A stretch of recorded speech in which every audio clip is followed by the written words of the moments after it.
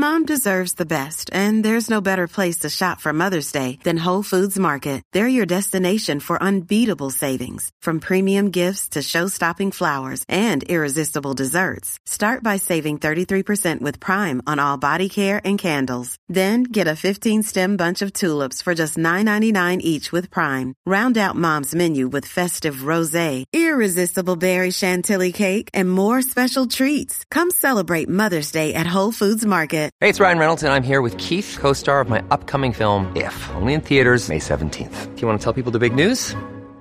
All right, I'll do it. Sign up now and you'll get unlimited for $15 a month and 6 months of Paramount Plus Essential Plan on us. MintMobile.com/switch. Upfront payment of $45 equivalent to $15 per month. Unlimited over 40 gigabytes per month. Face lower speeds. Videos at 480p. Active Mint customers by 531.24 get 6 months of Paramount Plus Essential Plan. Auto renews after 6 months. Offer ends May 31st, 2024. Separate Paramount Plus registration required. Terms and conditions apply if rated PG.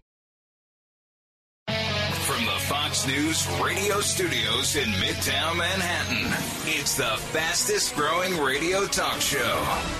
Brian Kilmeade.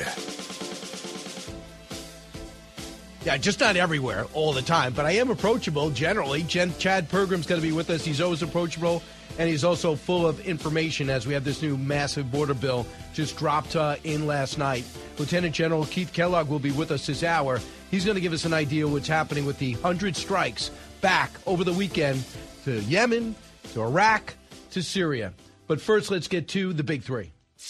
Now, with the stories you need to know, it's Brian's Big Three. Number 3. If the goal is to deter Iran, you're failing miserably. This idea of hitting hundreds of targets, it doesn't matter. The only Iranian we killed in Syria, Iraq, is some dumbass that doesn't know to get out of the way. So funny.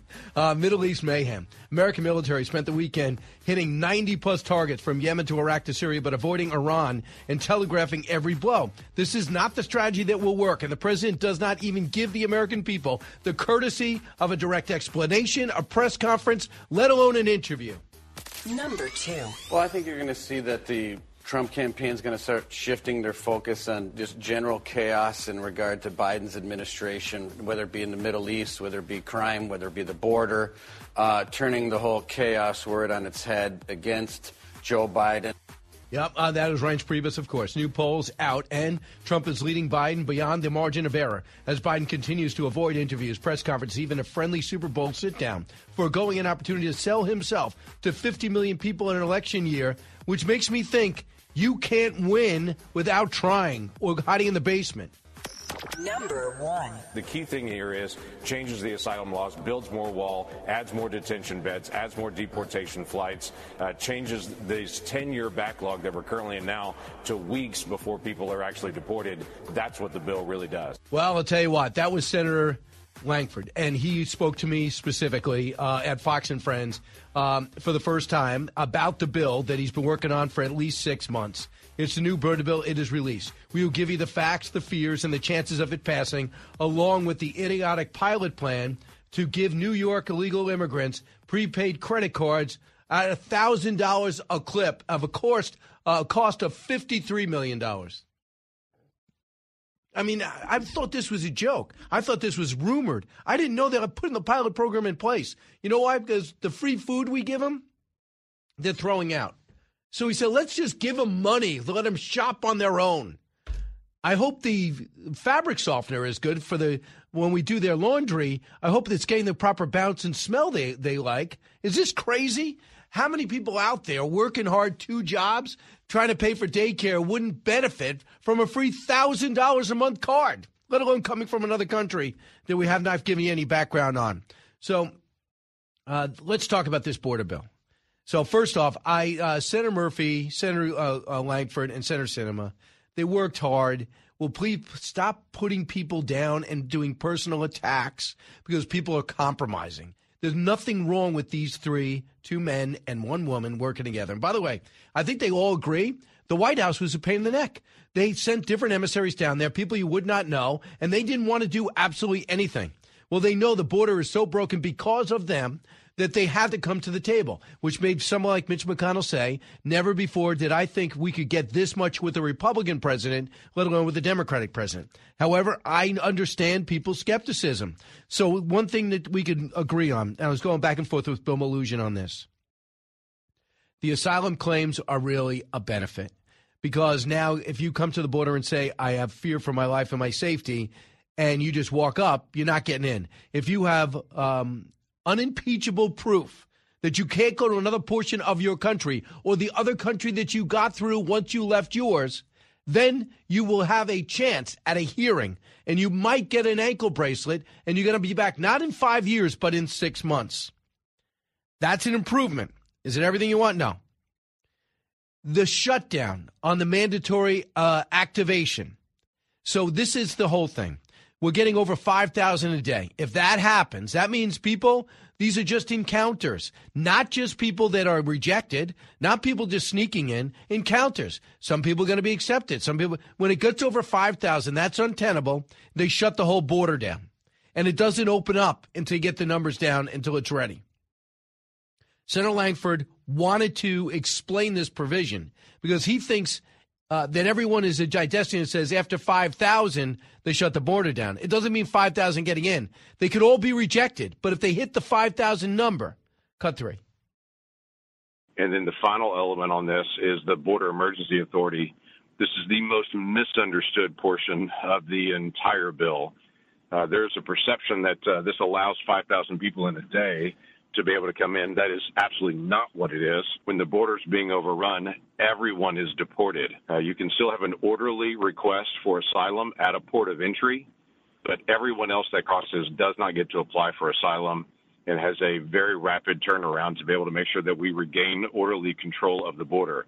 The border stays closed where everyone is turned around until the numbers drop 25% on asylum, and the other one's called withholding and removal. All three of those are combined into one screening to expedite the decision process as well. So this also goes on to end catch and release. However, unaccompanied minors, they still get in. And families still get in. They get ankle bracelets. They're going to have their case heard within 6 months. But they're not going to be by judges. It's going to be from USIS people. And as Chairman McCall told me, they tend to be the more liberal out of the Homeland Security. So that's problematic. I should have asked that in a follow-up, but I had 7 minutes to go over 280 pages of a border bill. And that's only the 280 pages are just the border section. That doesn't include the Ukraine aid, the Israeli aid, and the aid to Taiwan and other areas too, by the way. So that's done. The other thing you will have is provide $650 million to build and reinforce miles of the new border wall. This is money left over from the Trump years that they were trying to get a hold of and spend elsewhere. Now they're going to do it to building the wall. They're also going to increase Border Patrol recruitment, give them overtime. Believe it or not, they do not have overtime right now. So now all of a sudden we have people that are rejecting it without seeing it. Well, fundamentally, that's never been a good idea, just to say something is a non-starter without reading it. But that is Chuck Schumer, also having not read it, we assume, loves it. He says in the coming days, the Senate must act decisively on this emergency national security supplemental funding on Monday if we take to the first procedural step to getting it passed in the Senate with the first vote scheduled for Wednesday. I think it's way too soon. If you actually want to give an honest approach to this, you can't ask people to read all these pages where every word matters and understand it and have an opinion on it in 2 days. Speaker Johnson said, I've seen enough. This bill is even worse than we expected and won't come close to ending the border catastrophe the president has created. All right. So he's out on that. We'll see if it gets there. We know that Langford will vote for it. That's 1.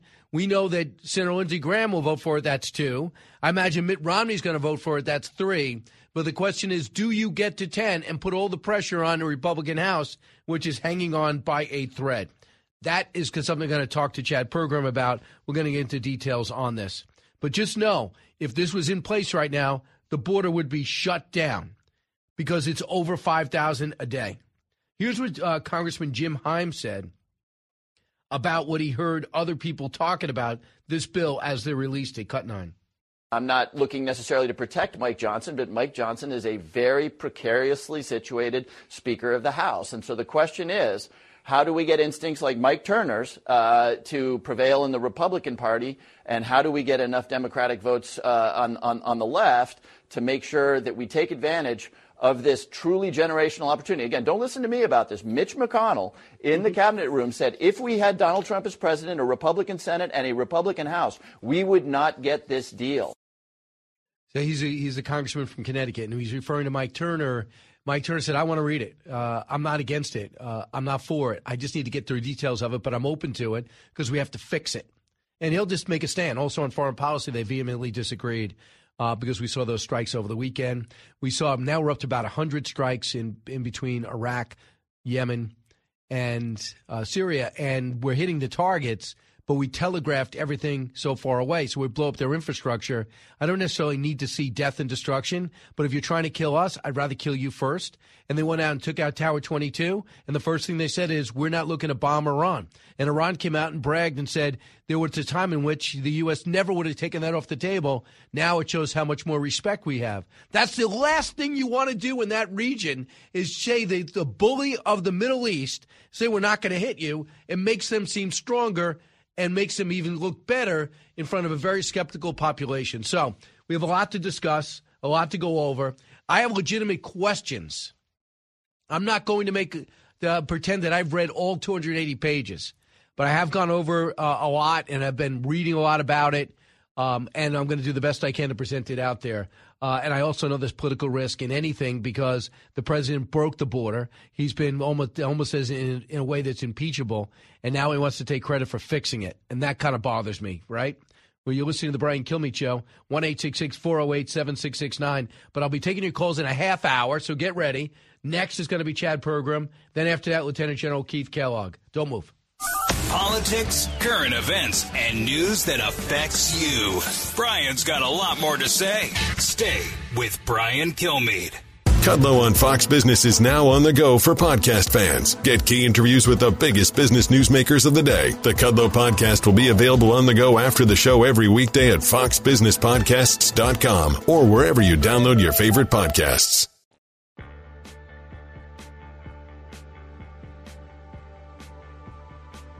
Breaking news, unique opinions. Hear it all on the Brian Kilmeade Show. So we actually have this bill came out yesterday, Sunday. First procedural vote is Wednesday, and that procedural vote is literally just open it up to be able to go through it and to be able to say, are we going to debate it this week? That's what Senator Lee is actually talking about. It's interesting that he said he's already opposed to it. He needs 3 weeks to be able to read it, but he's already opposed to it. Again, people have got to be able to read it, go through it themselves. Don't just go off a Facebook post somewhere what the bill says. This dramatically changes asylum. It dramatically changes deportations. We no longer have a 10-year backlog. It builds more wall. Those are the key things that it actually does. But read it for yourselves. Don't just believe what's online. That's what Senator Langford is just asking. You want to be critical. I mean, can you read it first? Chad Pergram knows all about difficult legislation and the chances of it passing. 40 years ago was the last time we did something significant at the border. He is Fox News' congressional correspondent, and nobody's better. Chad, there seemed to be in a big rush to get this border thing passed. How significant, first off, is this legislation? Can you put it in perspective? Yeah, it's pretty monumental in the sense that, as you say, it's been a long time since they've actually passed significant border legislation. There was a big border immigration bill that was passed in 2013 in the Senate with more than two-thirds of all senators, and then that never got a vote at all in the House of Representatives. And the way this is going right now, this kind of reminds me maybe of what happened in 2013. They might be able to get something out of the Senate, but ever bringing it up in the House of Representatives, that might be too far a bridge here. I mean, Steve Scalise, the majority leader, said he will not put this on the floor. You've had a number of Republicans speak out against that. And it's just not the right, Brian. You've had liberal Democrats who are very opposed to this bill. I mean, I interviewed Nanette Berrigan, Democratic representative from Los Angeles, who's the chair of the Congressional Hispanic Caucus last Thursday. And she was upset that the CHC was left out of the negotiations, didn't like the asylum provisions, didn't like some of the things she was hearing, and was opposed. And in the Senate, you're going to have this mixture of Democrats and Republicans who are opposed, sometimes for different reasons, like Alex Padilla, the Democratic senator from California. He appears to be opposed to this right now. By the same token, you have Bernie Sanders, the independent senator from Vermont, who hasn't said he's opposed to the bill, but forget what else is in this bill here. There's this big international aid package. And Sanders, before they released the bill text yesterday, signaled that he did not like how the U.S. was dealing with Israel and kind of suggested that maybe these provisions to fund Israel might not be something that he could vote for in the Senate. So, again, we don't know. We will have this test vote on Wednesday, as James Lankford said. This is a motion to proceed, to actually get onto the bill, to actually launch debate, and you need 60 votes. You're going to have a cocktail of Democrats and Republicans to get there. I know it looks like Lindsey Graham's for it. He went to bat for it on Fox News Sunday with Shannon. Then, of course, you had Lankford, who was just on with me about an hour ago. He wrote it. I'm sure he's going to be for it. And I'm not sure who else. I know Mike Turner seemed more open to it than the Speaker. He was on another one of the Sunday shows. But I want you to hear what Senator Murphy, another one of the authors of this bill, said about what the GOP did not get. Cut 5. This bill is a compromise. It does not include things that Democrats still believe are moral imperatives, like providing a pathway to citizenship for undocumented Americans. But it also does not include many Republican priorities. There is no expansion of expedited removal in this bill. There is no increased detention authority. There's no transit ban. There's no return of Title 42. This bill's a compromise, but it is a breakthrough that many political pundits didn't think could happen. Your thoughts? Well, that's what's amazing about it. I mean, you look at some of the opposition to the bill, and as Lankford and in particular Murphy had pointed out for a long time, he said there's stuff in this bill that they never thought the Democrats would go for. And Democrats gave a lot, frankly. I mean, to get certain provisions here. That's a problem for them. And the fact that you have, Republicans who are out to kill it, the fact that, Democrats are going to be willing to agree to some of these caps, we're going to be willing to agree to some of these asylum changes and detention and shutdown issues. I mean, that's a problem. This is, let's face it, this is political right now. It is an election year. It is hard to get big things such as something as radioactive as immigration, border security done in an election year. And even though it might be a pretty strong bill, even though you have people at the polls, the political polls here, liberal Democrats, conservative Republicans who are against it, they might not be willing to go for it. We'll know more on Wednesday in that test vote. Yeah, I guess we'll see. So the question is, you know how it works, Chad, in an election year especially. So the former president came out and said, I'm not for it. The Speaker goes, it's dead. I've seen enough. Okay.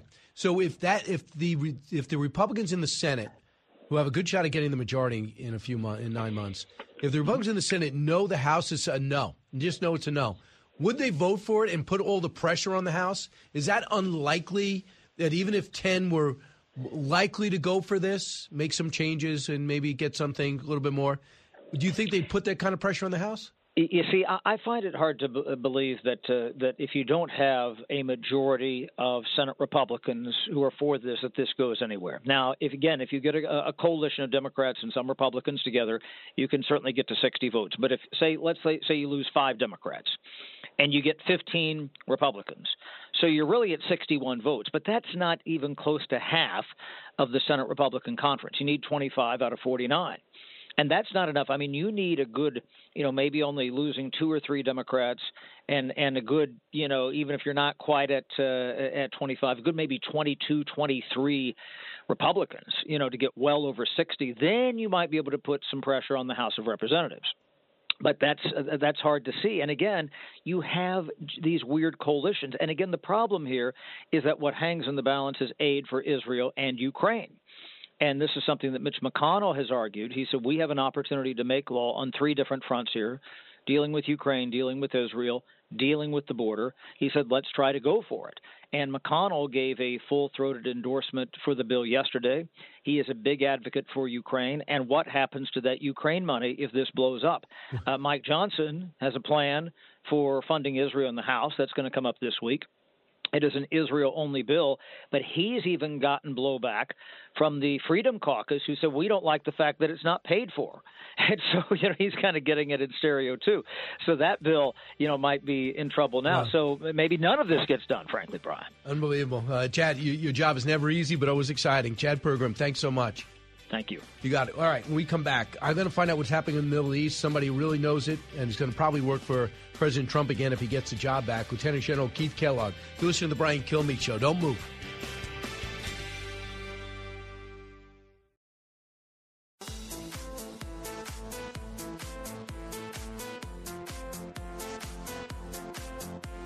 The fastest 3 hours in radio. You're with Brian Kilmeade. On the telegraphed point, President Biden has been saying for months that he would respond to attacks. We have responded to previous attacks. And when 3 service members were killed, of course, Iran knew that the United States would respond.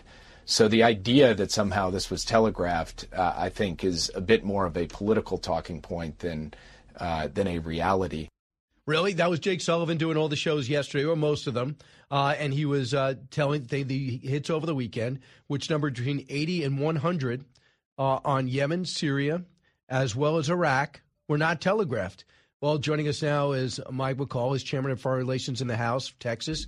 Congressman, great to see you. Yeah, thanks for having me. Your reaction to Jake Sullivan saying it wasn't telegraphed? Well, they did. They said a week before the strikes that we are going to hit these targets, but it gave them a week to prepare. So the IRGC in Iraq and Syria and Yemen were able to pull out their assets, return to Iran, and avoid these airstrikes.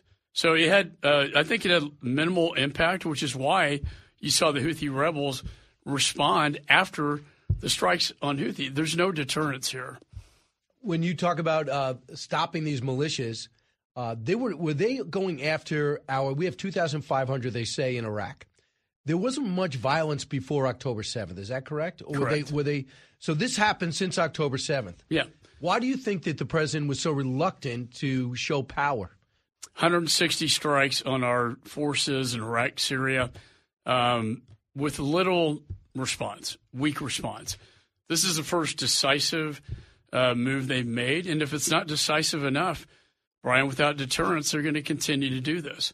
And that's why I also think I would back channel to Iran, to the Ayatollah. If you keep killing American servicemen and women, we will hit you inside of Iran. So here's what your colleague, Congressman Adam Smith, Democrat from Washington, said over the weekend, Cut 32. I do think the options about hitting with inside Iran, as I've said before, those need to be on the table. But there's a couple of things that were missed, I think, in the previous comments. Number one is what's going on in Gaza. I mean, that drives a lot of this, and what's going on in Israel. What Iran could do is they could flip the switch and attack Israel from Lebanon. Hezbollah could be a lot more aggressive about this. So that's a response that they could give that would blow up the region and really jeopardize U.S. interests as well as Israeli interests. What do you agree with about what he said? Well, I think to some extent he's correct. I would not take that option off the table, that is hitting Iran. I think they need to know that we're prepared to do that so they stop hitting our men and women. Hezbollah fires rockets every day into Israel. Hezbollah combined with Hamas could overload the Iron Dome, which is why we need the Israel aid package. But they could overload the Iron Dome, and it would put Israel in a really bad spot. That's why Congress has to pass the Israeli package. $15 billion? Well, the price tag's going up. I think, big supporter of Israel. Because that's what the speaker's doing. He's going to put a provision of $15 billion. Right. Primarily, they need the interceptors for Iron Dome. They need the 155 caliber ammunition, and I think we need to give them everything they need right now to succeed. So I just want to give you an idea of some of the politics and tell me how they play. Privately, it came out yesterday that Joe Biden has privately ripped Israeli leader Benjamin Netanyahu as a bad effing guy as the war rages on, and he's just furious with him the way he's prosecuting this war. Then we have this other gentleman who's to the right of Netanyahu, gave an interview to the Wall Street Journal and said he's opposed any deal with Hamas that would end the war or free Palestinian prisoners, and said Donald Trump would be a better for Israel than Joe Biden. So politics play very much connected here in Israel and the U.S. Your reaction to these controversial positions? Well, I think that's correct. I think while you see optically our president and Netanyahu supposedly getting along, there's a lot of tension behind the scenes in terms of Biden trying to micromanage the way Netanyahu carries out this operation in Gaza. I think Trump would have been a different scenario. I think he would have he always, I thought, provided deterrence out of fear more than anything and projected strength. Biden just doesn't project strength. And so you're seeing the same thing play out with our best ally, Israel, in the Middle East, and micromanaging these efforts. I think Netanyahu is torn between his far right and the President of the United States. But we need to let him eradicate Hamas in Gaza. They've only gotten 20% of Hamas out. No one really disputes that. And now the places they leave, Hamas is reconstituting. What does that tell you about the operation? Well, we need to let them go all in or get out. That's my premise, Colin Powell doctrine. Allow Israel to do its work. When I was in a meeting with Netanyahu in Israel 2 weeks after the invasion, very clear, I'm going to go in, I'm going to eradicate Hamas. They are not going to govern Gaza ever again. But neither is Israel, he said. And, he's correct. Let's let him do his job. Let him eradicate Hamas. And then we got a real opportunity. I mean, I'm going to Saudi in a month to talk about the security agreement between Saudi and Israel. This could transform the Middle East. And we have to look at the post-Gaza conflict, how we can find a way to allow the Palestinian people to coexist with Israel. But that's not going to happen with Hamas. Jeremy McCall, here's the problem, and I'm not telling you something you don't know. The Palestinians don't want a two-state solution, and the Israelis don't want a two-state solution. It's easy for us to sit here and say, let's do it, and other Arab nations say, let's do it. They don't want it. They both want the same land. And that's a problem. In the United States, and it has been a problem since the 40s. Well, since the state of Israel was created. The United States has always been the force behind Israel that does not allow them to collapse at the hands of the Palestinians and Hamas. So I think you're going to see a keen appetite in the Arab world to try to resolve this after the conflict. But again, it will not work until Hamas is eradicated. So the thing is, our administration decides they're not going to communicate. They do it through Anthony Blinken and Jake Sullivan. Always look scared to death when they're on television. And now the president can't speak. He's even turned down the Super Bowl interview. So it's left to guys like you, Lindsey Graham, and General Keane to explain the necessary of this operation. And like Michael Waltz, he wants to throw up his hands. Goes, why am I defending something? I don't agree with the type of tension created between both these governments, Netanyahu government and this one. I don't agree with the slow walking of weapon systems and weapons specifically in Ukraine. Why am I defending an operation? But it's in the U.S. interest that Ukraine be successful. How do you do that in your position right now as Chairman of Foreign Relations? You do believe that it's in our interest for Ukraine to get supplied, right? Right. No, they're so afraid of their own shadow. Like, we don't want to be too provocative. So, therefore, let's have a slow dribble of weapons into Ukraine. Don't give them what they need to win, just enough to survive, have a stalemate, which is what Putin wants, and then erode down the will of the American people. And, to some extent, Putin's been successful. And the same strategy in the Middle East. Let's not be too provocative because we don't want to escalate this with Iran, but they forget that strength and peace through strength is a doctrine that works, provides deterrence, and they are not doing it in either place, either the Middle East or in Ukraine. If we abandon our allies in Ukraine like we did Afghanistan and turn it over to Putin, and that would be Moldova, Georgia, and then it threatens the Baltic states. The reason I support Ukraine fighting this effort, because I don't want to see our men and women in uniform over there. And if they hit a NATO nation, we will be. We will be We committed. are treaty obligated. Obligated. I could just hear the argument. What do we care about Lithuania? Do we really have to fight for Lithuania, Estonia, Latvia? Come on. We don't care about those countries. That'll be the pushback. And I go, wait a second. What good is it to be an ally of America anymore? We won the Cold War for a reason. Whether successful or not, we would match up with the Soviet Union wherever it was. You try and take it over Africa, we're going to meet you. Try and take over Southeast Asia, we're going to meet you. You're going to try to move into the Western Europe, we're going to block you. And then we wore them out because their doctrine's terrible. Nobody wants to be communist. So people saw the freedom and actually the good guys won. We have a formula. Why are we stopping with that formula? Ukraine has killed 300,000 Russians. Yeah, if you told me the Pentagon said, hey, less than 5% of our budget, we will annihilate 50% of the Russian military without one American soldier. I tell you, that's a pretty darn good deal. And then I asked the question, what would Reagan do? You know, he was the first president I got to vote for. Reagan took down the Soviet Union. So many quotes of him talking against isolationism. Being the leader of the free world was so important to him. And if we back down and surrender, we are basically taking that mantle off the United States, and we're shrinking from our responsibility. I want to get your take from what you know of the border bill. You were digesting it as I am. You watched the Senator Langford interview back, waiting to do your interview on television with me. From what you know right now, can you support it, or what do you need to know? Well, I think it's I admire him for taking on the issue. It's not easy. I have a lot of battle scars when I was chair of Homeland. But it's I don't think it's going to be adequate enough for the House, but I don't know if it'll pass out of the Senate.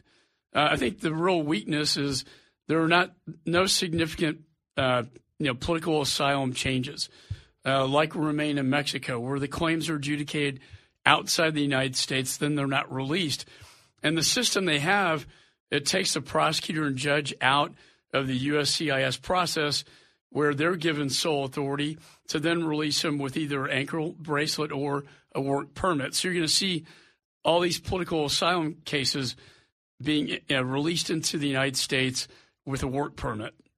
Right. I do think that they said that the only way to get in there is to prove you're under threat, or else you're going to be turned right around. But the unaccompanied minors, there's no answer. That's what the Democrats did not want to budge on that. So there are some asylum changes. We'll see if it's going to be adequate. It doesn't seem like any Republican is going for it outside Lindsey Graham and Mitch McConnell, but it doesn't even mean he's going to vote for it.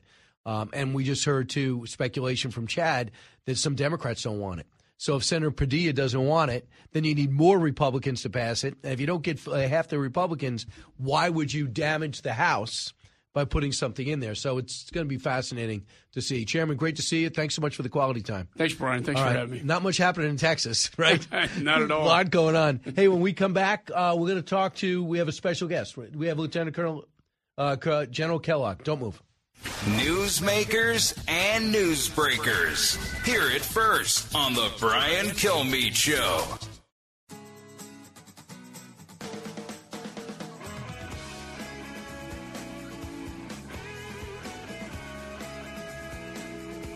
The talk show that's getting you talking. You're with Brian Kilmeade. If the goal is to deter Iran, you're failing miserably. If the goal is to protect American troops, you're not achieving your goal. If you're convinced Iran, we don't want a wider war, they believe you. Oh, I don't want a war with you. They got the message. What they're not afraid of us. They were afraid of Trump. They're not afraid of us. This idea of hitting hundreds of targets, it doesn't matter. The only Iranian we killed in Syria, Iraq, is some dumbass that doesn't know to get out of the way. We gave them a week's notice. And Lindsey Graham is passionate about it. He goes across party lines. If Biden does the right thing or Trump does the wrong thing, he would say it, much to the consternation of people on his right. He's a very frustrated guy. Is Lieutenant General Keith Kellogg feeling the same way? As you know, former National Security Advisor to VP Pence, and I know Donald Trump really values his opinion too. General, were you happy with the 100 strikes? Did we change anything? Thanks, Brian, for having me. No, there's a level of frustration that I've got with it because we're not really dealing with the big issue, which is deterrence. I mean, these are punitive strikes. In other words, they killed 3 Americans. They're shooting rockets, so we're going to have punitive strikes. There's a huge difference as to scale and scope between punitive strikes and deterrence strikes. And what I mean by that is a deterrence strike is something that you put at risk something that your opponent holds dear. And until you do that, then you really don't have deterrence. And that's where we're trying to go to. Otherwise, we're just muddling along. You're going to see strikes tomorrow, the next day, the day after, a week from Tuesday, another month. And we're not bringing this to a conclusion. And the thing you run into, Brian, when you do that is now every day that goes by, it is harder and harder to put some type of deterrence back in the box because sort of like what Senator Graham said, they're just saying these guys aren't serious about it. They don't really care. We're going to keep shooting and doing things. So what you're going to end up with down the line, you're going to have with potentially a nuclear breakout by Iran, who has a lot of missiles that totally destabilize the Middle East. And then you're going to get back to what Winston Churchill said in World War II when he called it, quote, an unnecessary war, because it was a war that started because nobody pushed back against Hitler. And that, Brian, that's where we're at. Would you be for, I know the Saudis are asking to meet with this administration about setting up a mutual defense compact, and that might be part of the recognition of Israel. I'm not sure they do it right now anyway, but would you sign up for that? You know, here's what I do. I'd sign up all your allies that you've got, and the Saudis are pretty good. See, I think you've got a different type of leadership now in Saudi Arabia, with King Salman, you know, being as sick as he is, and you got MBS, Mohammed bin Salman, the crown prince, who's very, very liberal, with all things considered for the Middle East. Not liberal as you and I would understand, but pretty liberal. And he wants to align himself with the United States, but he's not aligned with Biden. You know, remember, when President Trump went there, they had a sword dance, you know, big reception. Yeah, I remember. It was one of his first visits. There, yeah, and then exactly right. And then when Biden goes there, he gets a fist bump. So what do? They sign a peace deal with Iran. The Saudis do, and who brokers it? The Chinese. So until something changes, the Saudis don't trust us as well, because they're saying, I don't believe these guys are going to be there when things get really, really bad. And they're the ones who are really concerned about a nuclear breakout by Iran. Because if they break out, then I think they're going to be forced into doing something. They said it. Similar, probably. They told Brett Baer, he goes, if they get a weapon, we will get a weapon. Yep. And then you talk about destabilization. There you are. Because what happens, Brian, you treat a nuclear adversary significantly different than you treat a non-nuclear adversary, simply because he holds you at risk with different weapon systems. So, you know, it's different facing Russia than it is facing Monaco. You have to think differently. You have to act differently.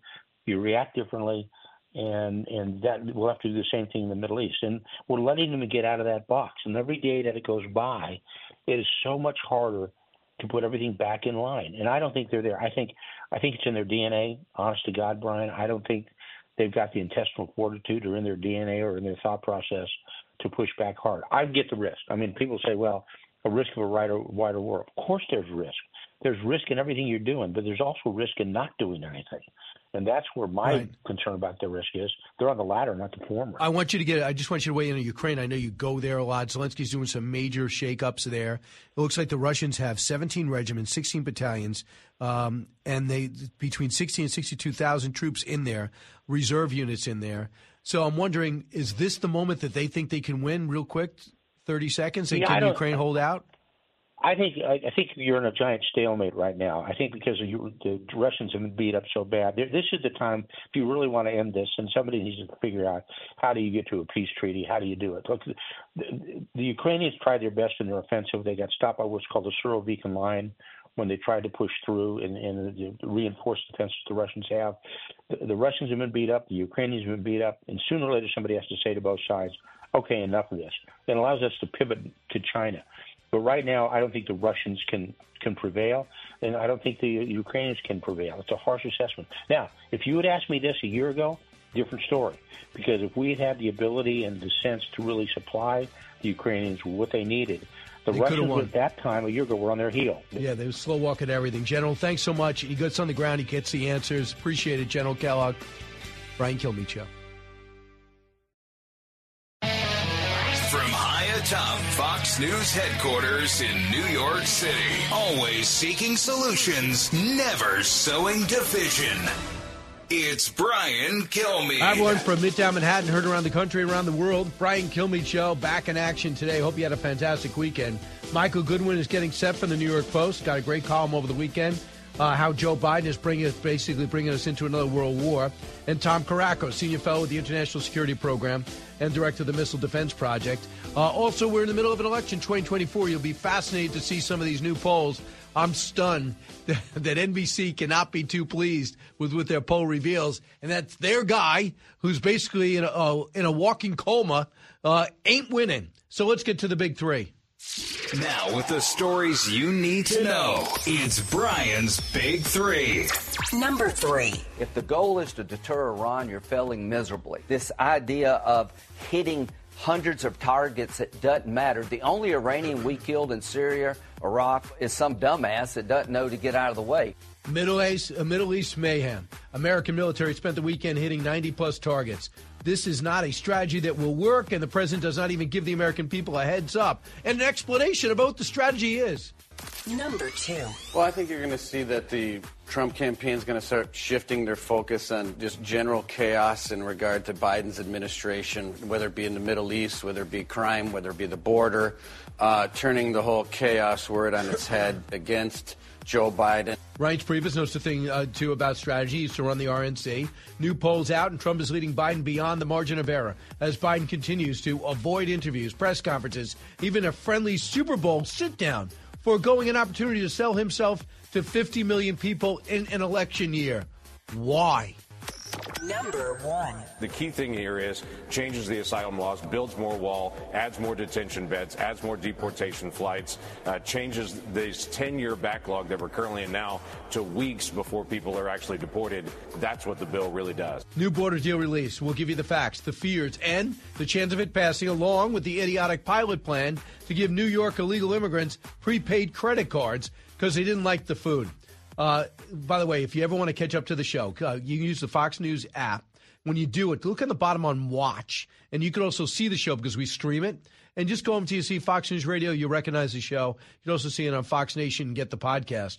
Michael Goodwin with us now. Michael, welcome back. Good morning, Brian. Thank you. Michael, so let's think about this. $7.2 million. It's going to cost over $1 million a month to give illegal immigrants cash, credit cards, to go shopping.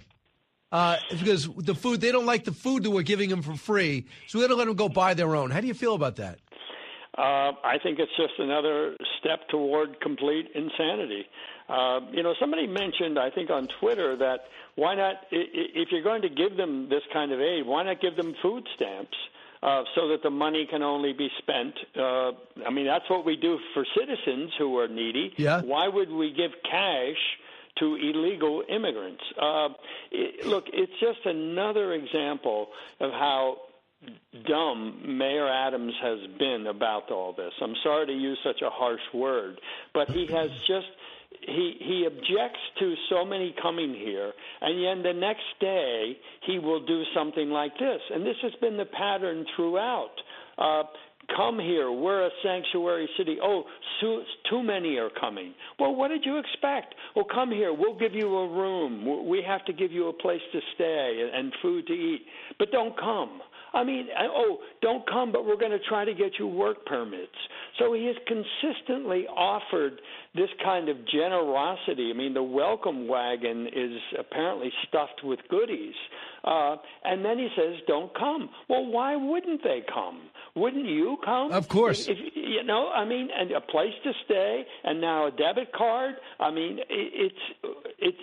They're living better than the people on the streets or many of the people in the city shelters, of which there are more than 60,000 people. So it just defies description as to why he keeps offering more and expecting that this will solve the problem. So you know that Greg Abbott is the big evil guy. They put people on buses and sent them to New York and called their bluff, even though even David Axelrod said it's been a genius political move to let every state feel the pain that border states feel. Here's what Governor Greg Abbott said when he heard about this new program, Cut 15. It sounds like insanity is behind it because it really is offensive. It may be the most reprehensible thing that I've seen take place over the past 48 hours when you see police officers in New York City being beaten by illegal immigrants in this country who should not be in the country in the first place. And then after they engage in this crime against a law enforcement officer, they are let loose back out onto the streets. What's going on in New York is outrageous, and Americans across the entire country are angry, not just about what's going on in New York, but the underlying cause for it, which is Joe Biden's open border policy. And he's trying to get them all work permits so they can get jobs. So that's what the governor is doing, Hochul, while pretending to be upset that one of our policemen get beat up when she does nothing to protect us. We can't recruit enough right now, by the way, too. So that brings up another story. But your column over the weekend, I think, is really important. You believe the president's actions are leading us to World War III. In what respect? Well, Brian, I think that Joe Biden is obviously panicked about the polls. You mentioned the latest one with Trump in the lead, but there have been so many that show that Biden is just not a popular president, even among members of his own party. We've talked before about the Muslim American voters, particularly in the upper Midwest, and you've got the young voters who are pulling away from him. And a lot of it, or at least some of it, is over Israel. It's over his support for Israel. And I have been writing since very early on in this war, after October 7th, that Biden was doing a kind of giving with one hand and taking with the other in terms of his support for Israel. And that has now reached a new level with his push for a two-state solution, which means a Palestinian state created immediately in the aftermath of the war that would have its own government, presumably, that would be admitted to the United Nations. He's pushing for that. And that as part of the deal to basically sweeten this for Israel, which opposes this state now because it would become a terror state, Biden wants the Saudis to normalize relations with Israel. By the way, Lindsey Graham, whose quote you just had on about other things, Lindsey Graham is a big proponent of this deal and is trying and says he will bring the Republicans along to support it, meaning a Palestinian state and normalizations with the Saudis. Now, what the Saudis would get out of it is American civilian nuclear technology, so a nuclear Saudi, and guarantees of protection. And in exchange, they would probably also be leaned on to keep pumping oil through the election so gas prices don't rise and hurt Joe Biden. Now, this to me is a devil's deal. First of all, foisting a Palestinian state into the region and onto Israel is going to be a disaster. There can be no Palestinian state until there is a Palestinian constituency for Israel's existence. Hamas, Hezbollah, and of course Iran is behind all of this. They want to eliminate Israel. Iran calls it the little Satan. We are the great Satan. Iran wants us all to go bye-bye. And Joe Biden, all these attacks on the Houthis and all of that, as Graham was making the point, do nothing about Iran. And it's always about sending messages. It's not about a military victory. It's not about defeating the enemy. It's sending a message. It's trying to get the enemy to see it our way or to see us as some superpower that can destroy them. They don't see it that way as long as we're just bombing warehouses and things like that. And so after this effort, after this war in Gaza, presumably, which Biden is trying to end prematurely, you will still have Hamas in control there. And so the creation of a Palestinian state will be de facto a terror state aimed at eliminating Israel. And Joe Biden is trying to make this happen to win back those voters in the upper Midwest and in the college campuses who have soured on his presidency. I mean, meanwhile, he still sends Israel all kinds of munitions. That's why I say he's giving with one hand and taking with the other. Here is what Mike Turner said, and, you know, he's ranking, he's the chairman of Intelligence Committee, Cut 35. I think that they have confusion among their goals and objectives. They keep shifting as to what they're trying to achieve with the attacks and really what their policy is with respect to response. You know, that Secretary Austin, Secretary of Defense, said that when Americans are attacked, we will respond. However, that's not true. They've tolerated over 160 of these attacks. They've been carrying out strikes these against attacks, some of them. In minor areas, nothing to actually counter what is occurring here. And that's the issue. So, I mean, we don't even know. We see very little video. The video I saw is some neighborhood in Iraq. It looks like we blew up some Honda Civic. I'm not sure. So I don't know what they're hitting. Maybe they got everything. I don't know. But I know this. Did you see this story that Joe Biden has privately ripped Israeli Prime Minister Benjamin Netanyahu as a bad effing guy as the Gaza war rages, and he's paying a price with his young voters?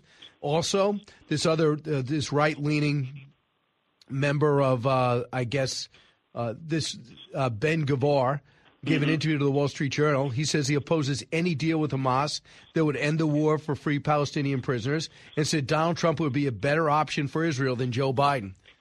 So they're having problems over there, and they can't figure out Joe Biden, but they can't be critical, just like the Ukrainians can't, because he's slow walking everything. You know, I think Biden has totally misread the situation within Israel. Yes, Israelis of all political persuasions are grateful for America's help. We are their greatest ally and remain so. But I don't think he understands the significance of what happened on October 7th to Israelis. They can never go back to that again. They can never have a terror group on the other side of a fence. They can, and that applies to Hezbollah in Lebanon as well. So this idea, we'll just call a ceasefire, you'll get back the surviving hostages, and we'll go on from there. That may suit his political calendar, but in no way is there any support for that in Israel. Israel is already paying a very heavy price in terms of its lost soldiers, but October 7th was a demarcation day. It can never go back to that. They can never trust a terror group on the other side of the fence.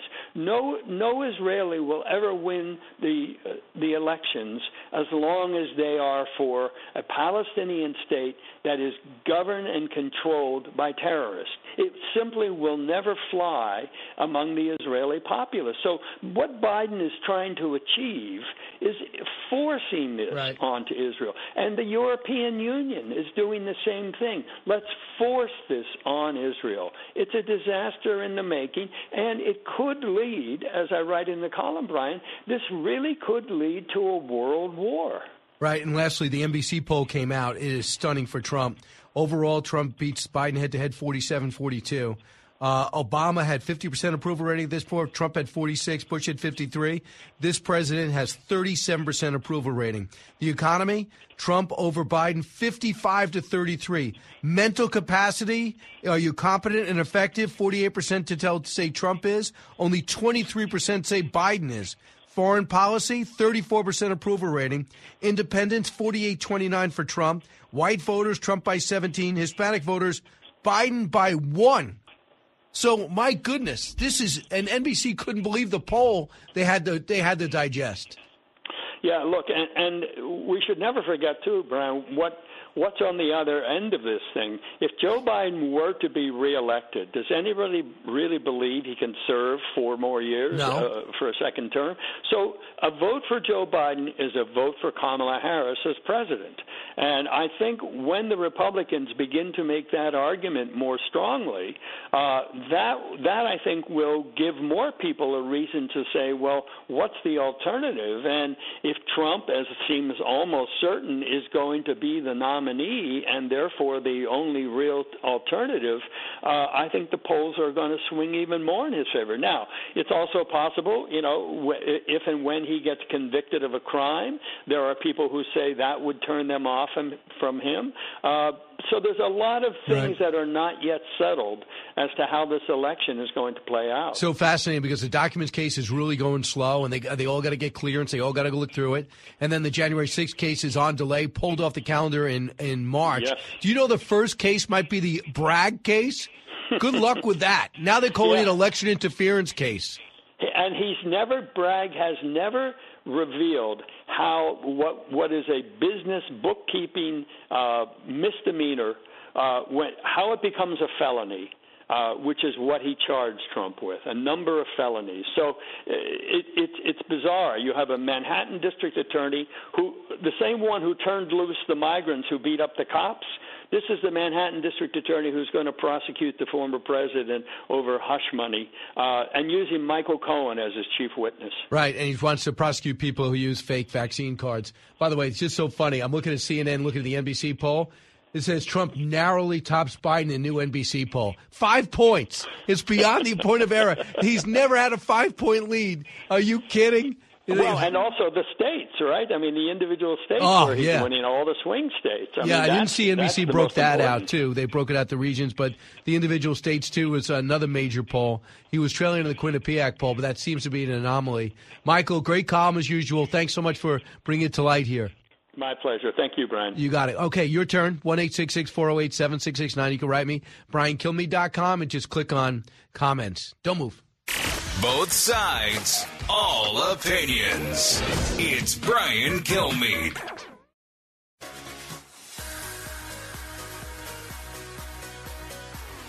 He's so busy, he'll make your head spin. It's Brian Kilmeade. President Biden made a drastic change in his immigration policy, saying he would be willing to shut down the border if given the power by Congress. It's the kind of unexpected shift in direction Biden usually only makes in the middle of a sentence. The Biden campaign is trying to appeal to black voters as polls show their support for Biden has declined. It's getting so bad, he now only has support from Obama's white half. It's pretty funny, right? I mean, I thought it was very funny. I watched that last night. I just thought the opening was not great for Nikki Haley.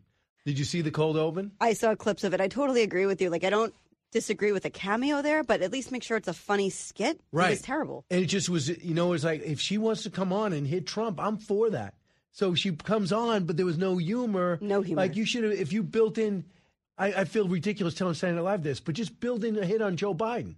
Yeah. Just build in, just say, well, one guy's in a coma and the other guy one guy has already lost his mind and one guy is losing it. And then, something. But instead, okay, with everything that Joe Biden's doing, the crazy eating his words, the crazy statements, the refusal to give any interviews, the one-word answers in front of a helicopter, with everything going on, I got an opportunity to bring Nikki Haley on and hit Donald Trump, so I'm just going to go do it. But, I mean, if I was her, it's hard to turn down, but I probably would have looked at it and go, yeah, this is not something I can do. Be a little more critical. Or, just go a little rogue and throw in your own line if it was good. And it was live. Yeah, which maybe she might not get booked again. I mean, there goes her career. I know. All right, we're going to go inside what's going on overseas and the strikes with Tom Caraco next, and then we're going to squeeze in your calls in about 10 minutes. I see your names up there. Don't move. Brian Kilmeade Show.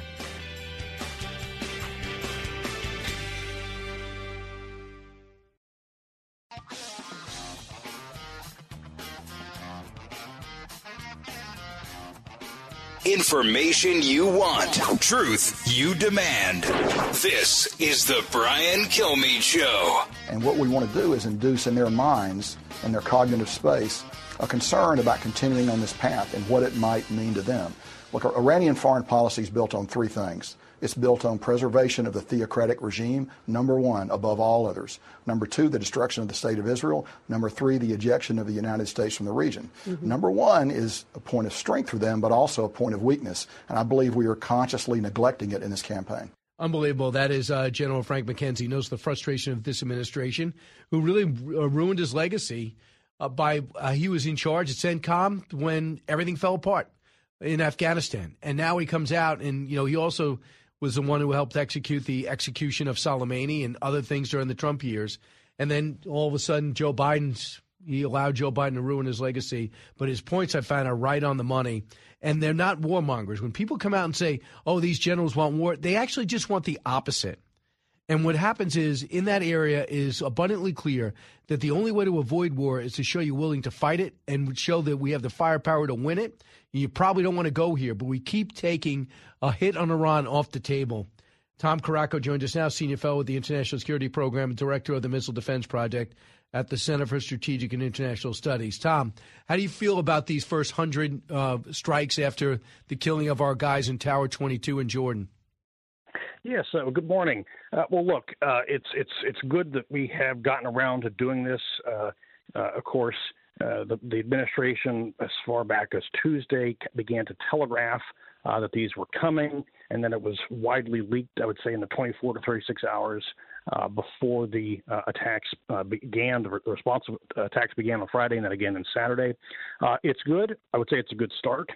The concern, one concern would be that, again, by telegraphing these things, that the leadership, especially the IRGC leadership and the Iranian leadership, was able to kind of get the cover, to go back to Iran, and therefore are not feeling the pain. And so it's good to be degrading the technical means, It's perhaps necessary to be degrading the militants and the folks on the ground, both in Iraq and in Yemen, but it may not be sufficient. And at the end of the day, this is going to be mowing the grass type operation as opposed to getting the leadership to change their decision calculus. And so that's, I think, the important criteria for success here. And I think, unfortunately, we probably feel a little short of that. You know, I just keep hearing these statements. Well, we have picked up intelligence that Iran was surprised by the attack in Jordan. They were surprised by the January 7th attack, the October 7th attack in Israel. And that, to me, almost seems like a cover of, you know, we like to be on in Israel, but it looks like they were surprised, too. I just don't see that being the case. You know, the man in Casablanca said that he's shocked that there's gambling going on in the establishment. I think that the question of Iranian involvement and direction, I think, seems pretty self-evident. Of course, they're going to have press releases denying that.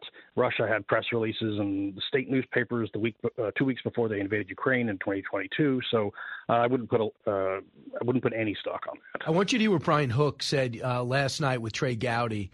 He's a former State Department Special Envoy for Iran, and he was focused on that with the Trump years. I thought it was very insightful. Cut 39. The only language that Iran understands is pressure and force. And President Trump put in place a campaign of maximum economic pressure. The president of Iran, while we were in office, said that our sanctions cost the regime over $200 billion.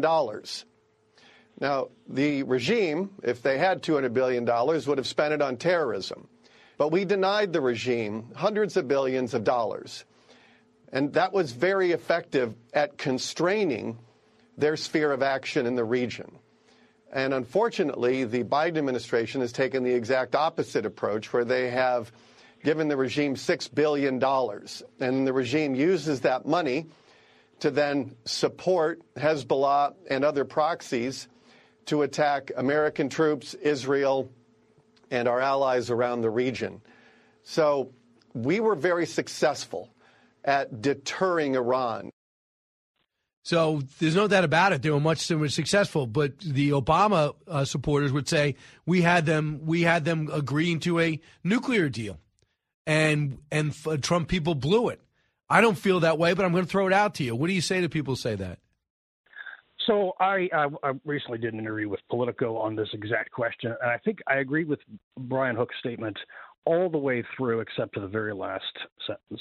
The maximum economic pressure, and he did clarify economic pressure, that is all for the good. That was tremendously beneficial.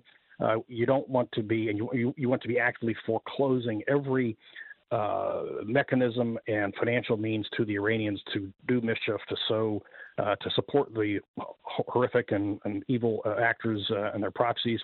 But we do need to be candid and honest, and I think objective, and that is that where I disagree is that the Trump administration really deterred Iran. There was a lot of activity that people tend to forget led up to the targeting of Soleimani. Most notably, to kick it off, the shoot down of an American Global Hawk, which we did not respond to. And so some of the criticism in terms of, let's just call it maximum patience, is a bipartisan problem. The Trump administration didn't strike Iran back in Iran either. We just kind of took that one. So I think it's important to be objective. Toughness is important. Weakness is provocative. And I think there's lessons here from multiple administrations that we should apply. Right. I think it's going to be interesting, too. And what about the fact that Israel is not making as much progress in Gaza as they thought? They've killed about 20% of Hamas fighters, and they seem to be reconstituting in places that Israel has wiped out and moved forward on. What does that make you think should they be recalibrating? Well, I think the Israelis are clearly very committed to a never again outcome in terms of the Gaza piece of this. As you say, the reconstituting in other places, not merely in Gaza, but especially, whether it be Iraq or whether it be in the north. And the big danger here, or the big risk here, is Israel facing, attacks, larger scale attacks from Hezbollah or from other actors up in the north. They can get the Gaza situation, wrestled to the ground eventually, but it's going to be the other things that matter. And to connect that to Iran, we need to change the decision calculus of those who are aiding and abetting these simple proxies. What is your view of what we should be doing for Ukraine? I think we should be doing everything we can to massively degrade the Russian army, the Russian horde. I support that. I support the provisions in the supplemental. It's not a one or the other thing. We should be helping our friends in Israel. We should be absolutely boosting up Taiwan and our other allies in Indo-PACOM. But at the end of the day, it's costing us peanuts, and we're mostly giving them items from our junk drawer in order to inflict massive costs on the Russians. And again, the evil that the Russians are manifesting, but also from a pure realism, pure geopolitical aspect, our effort from now 2 administrations is a return to major competition with Russia and China. We cannot afford to let Russia win in Ukraine. Do you think the American people understand that? I think the administration needs to do a much better job of communicating that. There's only been sort of half of one speech by President Biden when he's done that. So I think, unfortunately, no. You wonder if he's capable. He just turned out a Super Bowl interview. He doesn't want to explain the 100 strikes over the weekend. Will not sit for a press conference. Will not do a sit down. I'm wondering what's going on. I do not feel reassured anytime I hear Jake Sullivan speak. But look, I think the messaging needs to be massively better. But I feel very strongly it is absolutely in America's national security interest, both short term and long term, to help Ukraine win, and that will redound to our benefit and our allies' benefits, not merely to deterring Russian aggressiveness with our friends in Eastern Europe and things, but also, frankly, to the Chinese. The world needs to see that a Western and American-made hardware will defeat the Russian and their Russian knockoffs every single day and twice on Sunday. And that's our strength. That's one of our strengths. And it has massive intelligence and deterrence benefits in addition to just helping Ukraine. How hard would it be to get them ATACMS, and do you think we should get them once and for all to them?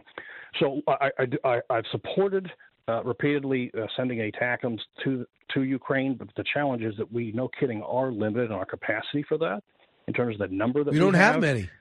That correct. And that is why the news report from this past week that we sent over kind of a ginned up munition. We take a small diameter bomb and strapped a rocket motor to it. It's called the ground launched SDB, GLSDB. It's not as good as an ATACMS, but it's a heck of a lot better than some of the other long range rockets that they have right now. And so I think we need to be looking for all kinds of things like that. We want to give them capacity. We want to give the Ukrainians greater reach.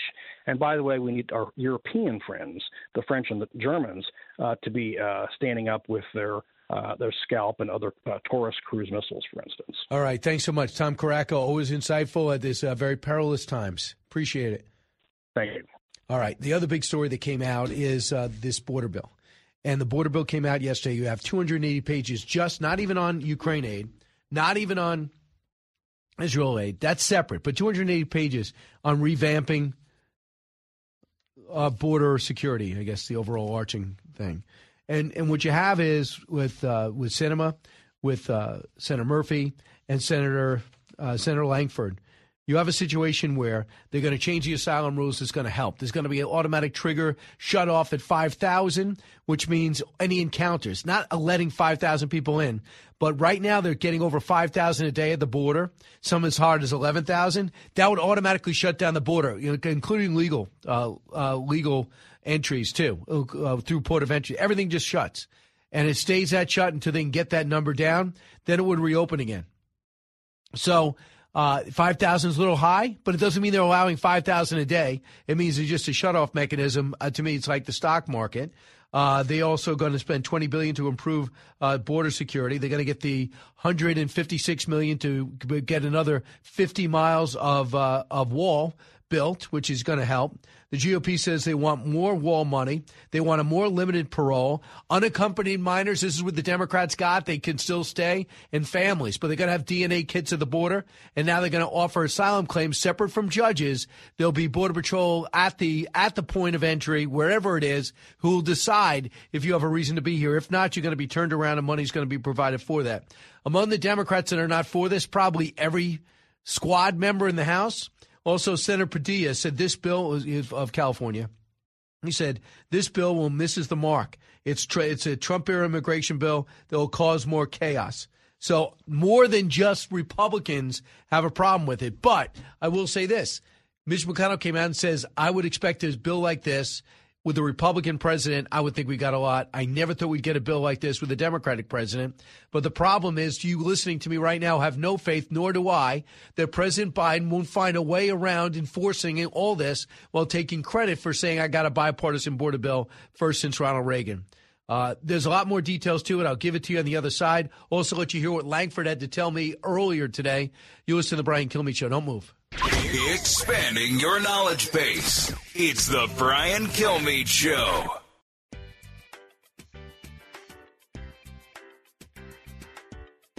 From his mouth to your ears, it's Brian Kilmeade. So we actually have this bill came out yesterday, Sunday. The first procedural vote is Wednesday, and that procedural vote is literally just open it up to be able to go through it and to be able to say, are we going to debate it this week?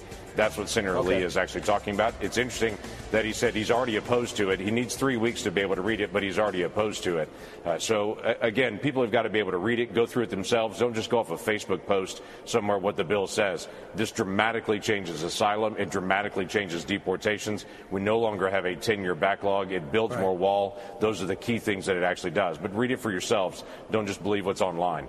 So, again, we're back to the crazy details of this, of people that are throwing stuff in there just trying to be able to attack a proposal that actually closes the border down. Yes, there's a discretionary piece on this, but it's a mandatory close down. They've got 275 days in the next year that has to be closed down. There is some discretion for the president to be able to reopen it, 45 of those. If we have something like a hurricane come through Central America, something like that, where we're trying to be able to manage a natural disaster.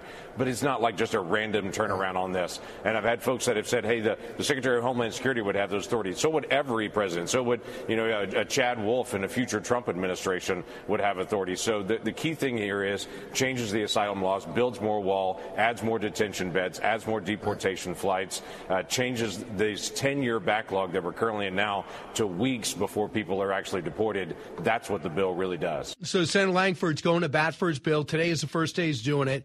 My goal in the interview on television an hour ago was just to give him an idea to tell what it is in it. Then I played his critics. Which one is the Speaker Johnson said, I've seen enough, I don't want to support it. And Senator Mike Lee says, I need 3 weeks to read it, but I don't support it. And he just pointed out, really? I've been working on this for 6 months. Don't you want to at least read it? But on the flip side, why is Senator Schumer rushing? He's got a procedural vote scheduled for today or tomorrow, at which time they're going to start debating it, and then they might have a vote on it in 2 days. But there's no way Republicans are going to go along with it, I understand, if they just have the 10 votes enough to pass it through. Lindsey Graham looks like he's all in. Langford obviously is all in. And then you have probably a Mitt Romney would be all in, right? Whatever he does to do the opposite of what Trump wants, it's pretty much what he does. And then Mitch McConnell liked a lot of it, but he won't vote for if it's not, if it's not going to get the majority of Republicans, or at least 20, I would think. I thought it was interesting that Bill Maher just talked about immigration a little. Here's some of what Bill Maher had to say. Cut 13. Joe Biden saying, you know what, if you just give me a new law, why doesn't the president can fix this? He already has the existing laws. And Border Patrol this will is tell you also that right silly. to your face. I need a piece of paper from Congress to deal with the border. No, you already have that. Of course he had it. And for Bill Maher to figure it out, hopefully the average person could figure it out. Here's more, though, because he got mad at Republicans, too. Cut 12. Immigration is real, but their reaction to it is not real. It's all a bunch of acting. They should be getting an award this award season here. Because, really, the Republicans act like they want to solve this, But the Democrats called their bluff. I mean, there is a bill right now that a lot of them, Mitch McConnell, like some pretty conservative senators, saying this is as good a deal as you're going to get. They don't want it because they don't want this issue to be solved. See, this is where I differ from them. Some just don't want it to be solved, I guess. But most just don't trust Joe Biden to enforce anything. And if Joe Biden, this guy who broke the border worse than any president in our history, out of negligence, indifference, intentionality, you pick it. None of them good. And then you say, okay, now I got a comprehensive bill, the most comprehensive ever, and I love it. You love it. Did you read it? How you couldn't possibly have read it. Schumer, I love it. Really? You love it? Senator Murphy, okay, wait a second. Now, nobody got everything they wanted. So you're not even playing the game right, saying I love it. Because why would you love it when you spent 3.5 years saying that Trump ruined the border, broke the border, I'm going to undo everything, including if people here want asylum, they will get it. Why would you give all that up unless there's something there that we don't know? That's how much distrust is between them. I don't necessarily think anybody wants the issue. I think a lot of people would like to. I think if you talk to the Republican governors, Republican governor in Texas, they don't want the issue. From the Fox News radio studios in Midtown Manhattan, it's the fastest growing radio talk show. Brian Kilmeade. Hi, everyone. Thanks so much for being here. Brian Kilmeade Show. I know you had a very intense weekend, even if you watched any of the news between the border bill that was just handed down or just trying to get a hold of it, 280 pages. I had a chance to talk to Senator Langford today. It's online on foxandfriends.com and foxnews.com. It's going 10 minutes. Also, we have the situation what's going on in the Middle East. It is flat out on fire. And these stunning polls that have Trump in a up 5 beyond the margin of error and just growing. Quick announcement, too. If you want to see me live April 27th in Henderson, Nevada, right outside Las Vegas, go to the Grand Valley Ranch at the Grand Valley Ranch Event Center. Go to BrianKilmeade.com. Here's my interview with John Walsh over the weekend talking about crime and what's going on in New York as well as illegal immigration. You're going to love this. Listen. Across the country, violent crime and accident rates are falling. In some cities, it's going up, but overall, but not everywhere. Overall, they're falling, these rates. When all the other cities were seeing reductions, Baltimore was seeing increases, right? And this past year, we saw a reduction, but we saw a reduction that was almost twice that of the national average. We want to continue the success, driving down crime in a real way and improving public safety. Please, no one buys that. And joining us right now, the host of America's Most Wanted, John Walsh, thanks so much. Do you think that Mayor Adams and President Biden have it right? Crime is under control, going down? Did you see our stumbling president try to get through that in some cities? He's cherry-picking a couple of cities, but those cities, the crime spikes were huge last year, and they might have gone down 2 murders this year. That doesn't count as crimes going down. Look at this. In the world statistics, name the top 10 murder capitals of the world. The first 6 are Mexico. They had 31,000 murders on the border by the cartels, etc.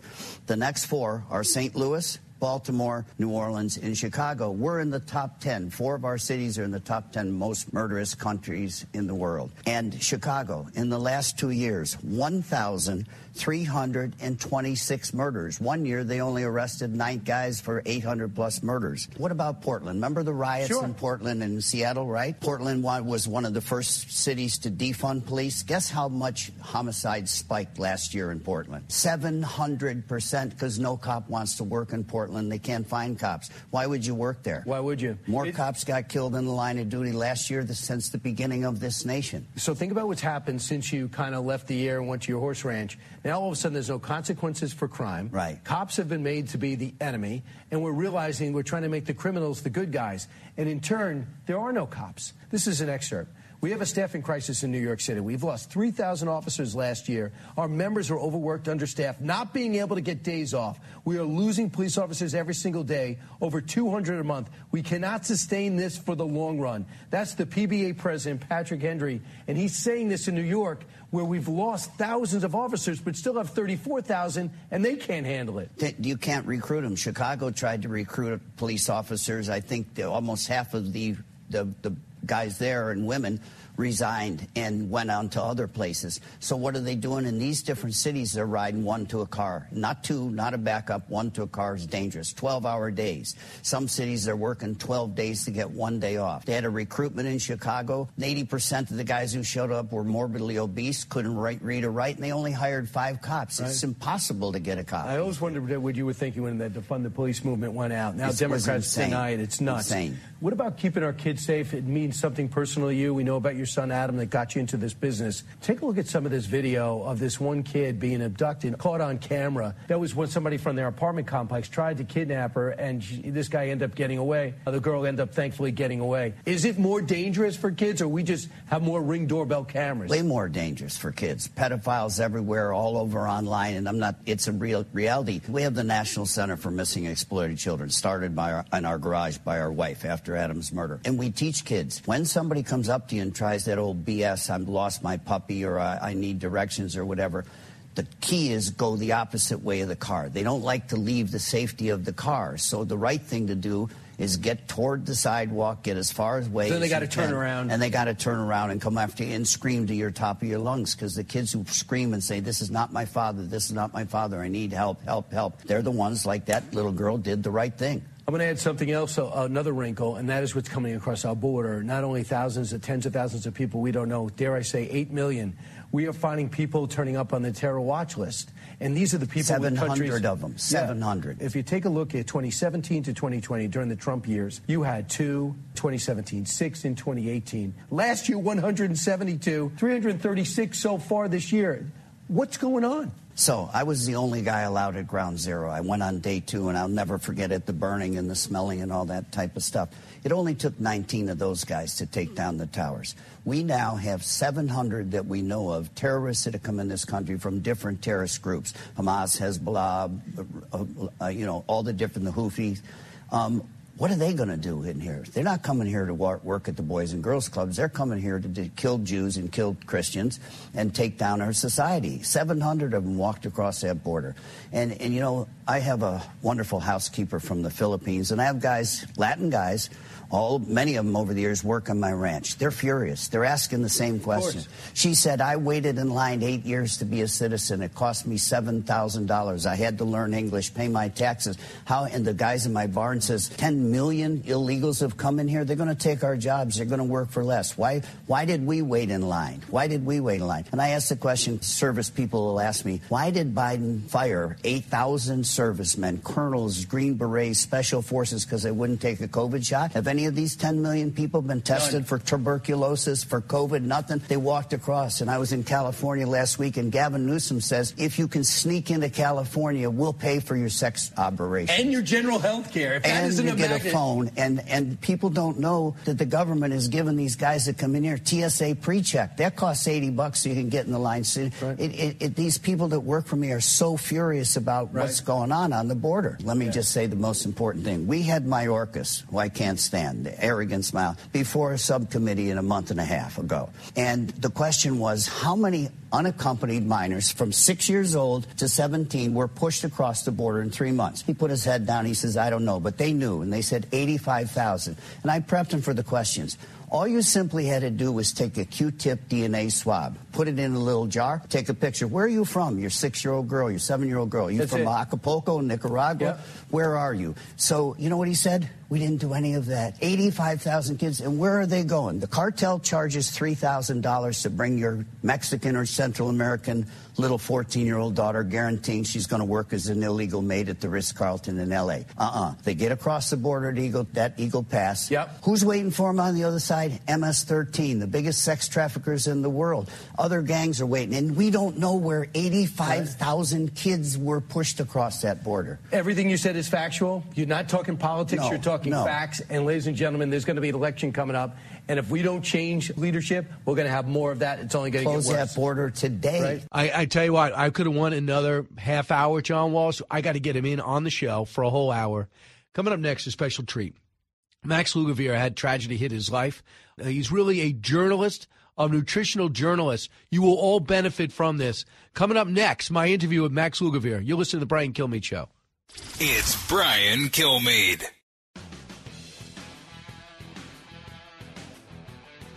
The more you listen, the more you'll know. It's Brian Kilmeade. Max Lugavere is a health and science journalist, New York Times bestselling author, the host of the Genius Life podcast. And that's just some of the stuff he's doing. And Max in studio. Max, great to see you. Brian, great to meet. How's it going? I mean, the passion that you have and the reason you got in, I think, is important. And then what you've done since, you're helping so many people. But sadly, you got involved in nutrition because you found out about your mom's diagnosis. Yeah, exactly. I began as a generalist journalist, and I became more specialized as a health and science journalist by way of necessity, actually. My mother, at a very young age, was diagnosed with a rare form of dementia called Lewy body dementia. People may be familiar with that condition. It was the condition that Robin Williams was diagnosed with just prior to his death by suicide. And it's akin to having both Alzheimer's disease and Parkinson's disease at the same time. And I knew nothing about either condition. But when my mom was diagnosed, it was gut-wrenching to me and my family. It was incredibly traumatic. And I did everything I could to understand, to the best of my ability, why this may have happened to her. And in tandem with that, what could be done to prevent it from happening to myself. What did you find out? Well, I found out that, like many chronic conditions of modernity, dementia often begins in the brain years, if not decades, prior to the onset of symptoms. And to me, that was an incredibly powerful call to action to do what I could to use my skills to advocate for healthier lifestyles, brain-healthy lifestyles. And I learned that it's not a genetic that, there are many different types of dementia, but when talking specifically about Alzheimer's disease, for example, which is the most common form of dementia, pretty much everybody today has been touched by Alzheimer's disease. That's a condition that is by and large determined by an exposure or a set of exposures to our environment. It's not a genetic condition for the vast majority of people who suffer from it. And lo and behold, my mom is the first person in my lineage to have suffered from dementia. And so for me, that posed this incredible question, right? Like, what was it about my mom's environment that was so toxic that she developed this awful condition? And where'd she live? Was she live in the city? Yeah. So I'm born and raised in New York City. My mom was an affluent woman for the latter portion of her life. She was able to afford healthful food, but nonetheless, she was struck by this condition, which now affects so many. And I think it probably had something to do with the food environment, which is now 73% ultra processed. And this is something that began, probably around the 70s, where the influx of ultra processed food like products really began to reign on the market. And now our diets are saturated with it to the degree that 60% of your average adult's food intake is comprised of these ultra processed foods, which are calorie dense, nutrient poor, high margin, and so that was actually the first place that I started to look, the food environment. And so what did you discover? And were you able to help her in her time? I know she passed away in 2018. She passed away in 2018, yeah. I can't, I'll never be able to know, I'll never know what it was specifically that triggered my mom's illness. But what I did learn is that by and large, we're seeing skyrocketing rates of obesity. By the year 2030, 1 in 2 adults are going to be not just overweight, but obese. We live in a time where at least half of the population is either diabetic or pre-diabetic. Most incidences of pre-diabetes are actually undiagnosed. And if you have type 2 diabetes, for example, your risk for developing Alzheimer's disease increases between 2 and 4-fold. So all of these conditions are intricately related. And we're now starting to realize that to the degree that Alzheimer's disease is being considered a form of diabetes of the brain. Type 3 diabetes is how some are describing it. So when did this go from, hey, I want to lengthen my mom's life and maybe solve what she's dealing with, to I'm going to help other people too and launch the podcast and this passion? Yeah. So, I mean, I love to be incredibly transparent and truthful about my background. So I didn't go through academia. I'm not a medical doctor, but I was a journalist, and I had honed skills as a journalist, like storytelling, being able to create content, and specifically being able to create content and good content for a young adult audience. I used to work for a TV network called Current TV, where I specialized in creating short documentaries, essentially, that would capture the waning attention spans of young adults, millennials. And I also had a knack for understanding and communicating science. I actually started college on a pre-med track. I've always been passionate about nutrition and fitness. And so when I set out to evangelize, in a way, what I was learning, very much for the benefit of my family, right? Not so much for commercial gain or anything like that. Like, I never would have anticipated having written a book at this point and being the host of a very popular health podcast. But it was really, how can I use my skills to make an impact on this condition? So the movie, I'm going to roll a clip of your trailer from your movie. Yeah. Could you set it up? Yeah, so the documentary is called Little Empty Boxes. It comes out this year, and it is essentially a portrait and time capsule of my mom's journey, what it's like to have dementia from both a patient standpoint and caregiver standpoint, and also a tribute to the science, this growing field known as dementia prevention, which I feel very lucky and humbled and honored to have helped, in a way, usher into the sort of public awareness. And you've worked it into your diet, too? I've worked it into, yeah. So Everything? I've changed my diet as a result of the production on the film and all the, subsequent research that I've done. Here's a little clip. I've tested many diets over the years looking for the healthiest ones. A major challenge in nutrition studies is everyone is unique and responds differently to the same food. So what if we got people who are genetically the same? Twins share the same DNA, so we get to see if it's about your greens, not your genes. For the next 8 weeks, we'll be investigating the pros and cons of a healthy diet that contains meat and dairy versus a plant-based diet. We're as sure processed meat causes cancer as we are that cigarette smoke causes cancer and plutonium causes cancer. Every time you eat a stick, a little puff of smoke goes up in the Amazon. Many of the same things that promote human health are also good for the environment. If you ask any human being, do you want to save the planet or destroy the planet? I mean, come on, it's a no-brainer, right? We can solve a lot of the issues that are hurting us by just rethinking what's at the end of our fork. Max Lugavere, your approach is to try to blow up, if of course necessary, some of the I guess fallacies that are out there that we take as fact. Yeah. Well, I just want to clarify the clip that was just played. So that's not from my documentary. That's from a new Netflix TV series called You Are What You Eat. Oh, okay. Yeah, which I had nothing to do with. My documentary is called Little Empty Boxes, and it's about dementia. This clip that you just played a clip from has been making the rounds now on social media, and it's a trending documentary TV series on Netflix. And it's actually it's a nutrition film, but with a much different from a much different vantage point. And this film that is now, I guess, making the rounds on social media, and a lot of people were talking about, is actually a form of pro-vegan propaganda that I've called out on social media. And it's basically save the world, eat vegetables.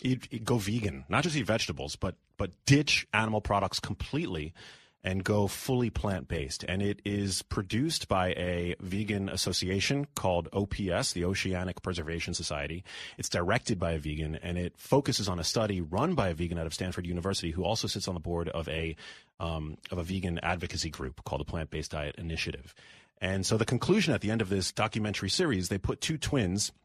They take sets of twins and put one twin on a quote-unquote healthy omnivorous diet, and they put the other twin on a quote-unquote healthy vegan diet. And miraculously, at the end of the TV series, they come to the conclusion that we should all be on vegan diets, which makes perfect sense when you consider the bias of everybody involved. Right. So you're saying that they skewed the results? That person wasn't actually healthier? Correct. Yeah. So there are a lot of what are called confounding variables here, which basically render this comparison that they're trying to make impossible, right? They're trying to compare two diets, but they're not controlled the way that diets need to be controlled to make a direct comparison. So the vegan dieters ended up consuming fewer calories by about 200 fewer calories, which is significant. They ended up losing weight, and notably, they ended up losing more muscle mass in this TV series because they were eating significantly less protein. Protein is incredibly important to maintain muscle as we age, and muscle is now being considered a sort of currency of longevity because it helps us stay mobile and move about the world, and it's important for metabolic health, which we know that 90% of American adults today actually are in a state of metabolic dis-ease. On top of that, the vegan dieters consumed less saturated fat.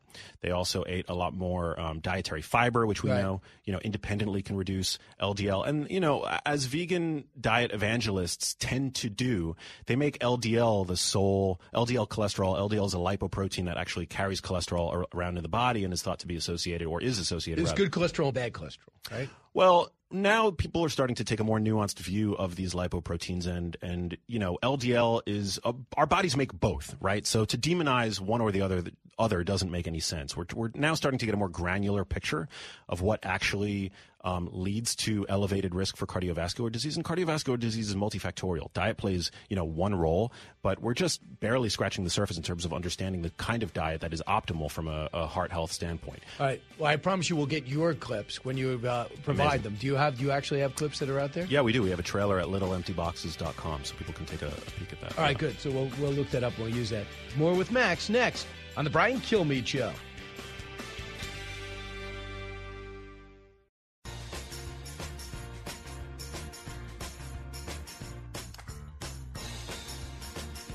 you're interested in it, Brian's talking about it. You're with Brian Kilmeade. Welcome back to the Brian Kilmeade Show. Max Lugavere, host of the Genius Life podcast, is here with me, and we're talking about the foods you can eat for a healthy brain. What could you tell us, for example, what have you concluded, if you ever can make a conclusion, what could help your brain health? What are some of the things you can eat to help your brain? Such a great and important question. So from a dietary standpoint, nutrition really is our brains are made up of what we consume. And I think that grass-fed, grass-finished red meat is a health food. I've gone to bat for it many times, even though this is controversial. I will say that this is controversial, even among medical experts and nutrition experts. But it's one of the most nutrient-dense foods that we have access to. You'll see red meat make the list of any chart of nutrient density. It's highly satiating, so it helps us ward off excess adiposity or excess weight, excess fat around the midsection, for example. It's loaded with micronutrients like creatine, which we know is important to metabolic health as well as brain health. It's loaded with vitamin B12, which plays an important role. So I'm a big advocate for that.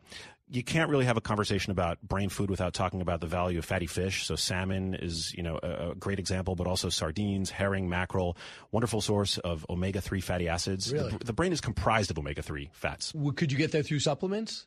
You can, yeah. So fish oil is a great option. You want to look for a high-quality fish oil. When I'm buying a fish oil, I look for IFOS certification, and I have no affiliation with that organization. But what they do is they do third-party independent testing of fish oils to make sure that there's no rancidity, oxidation, or impurities. And so, with a fish oil specifically, you actually want to buy the best that you can afford. All right, good. So that'll be important for your health. What about the aging process?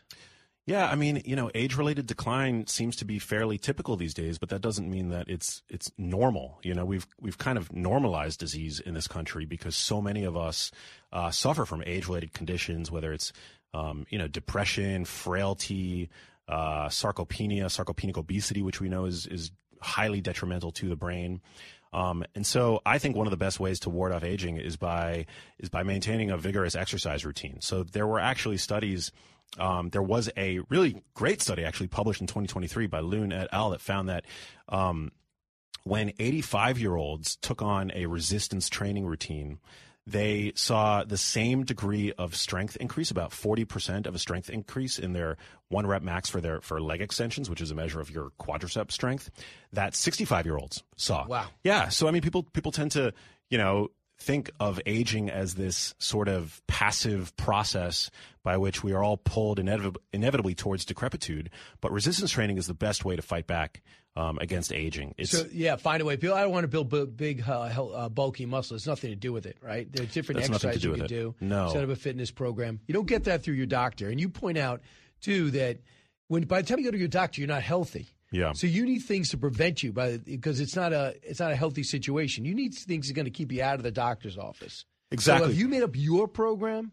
Yeah. I mean, here's the deal. And I saw this firsthand with my mom. I mean, I've been in myriad doctors' offices. I've been to the best, cathedrals to academic medicine in the country, because again, my mom had resources, but we were desperate, like anybody would be. And what I've found is that by the time you show up to your doctor's office, what you're looking for ultimately is sick care.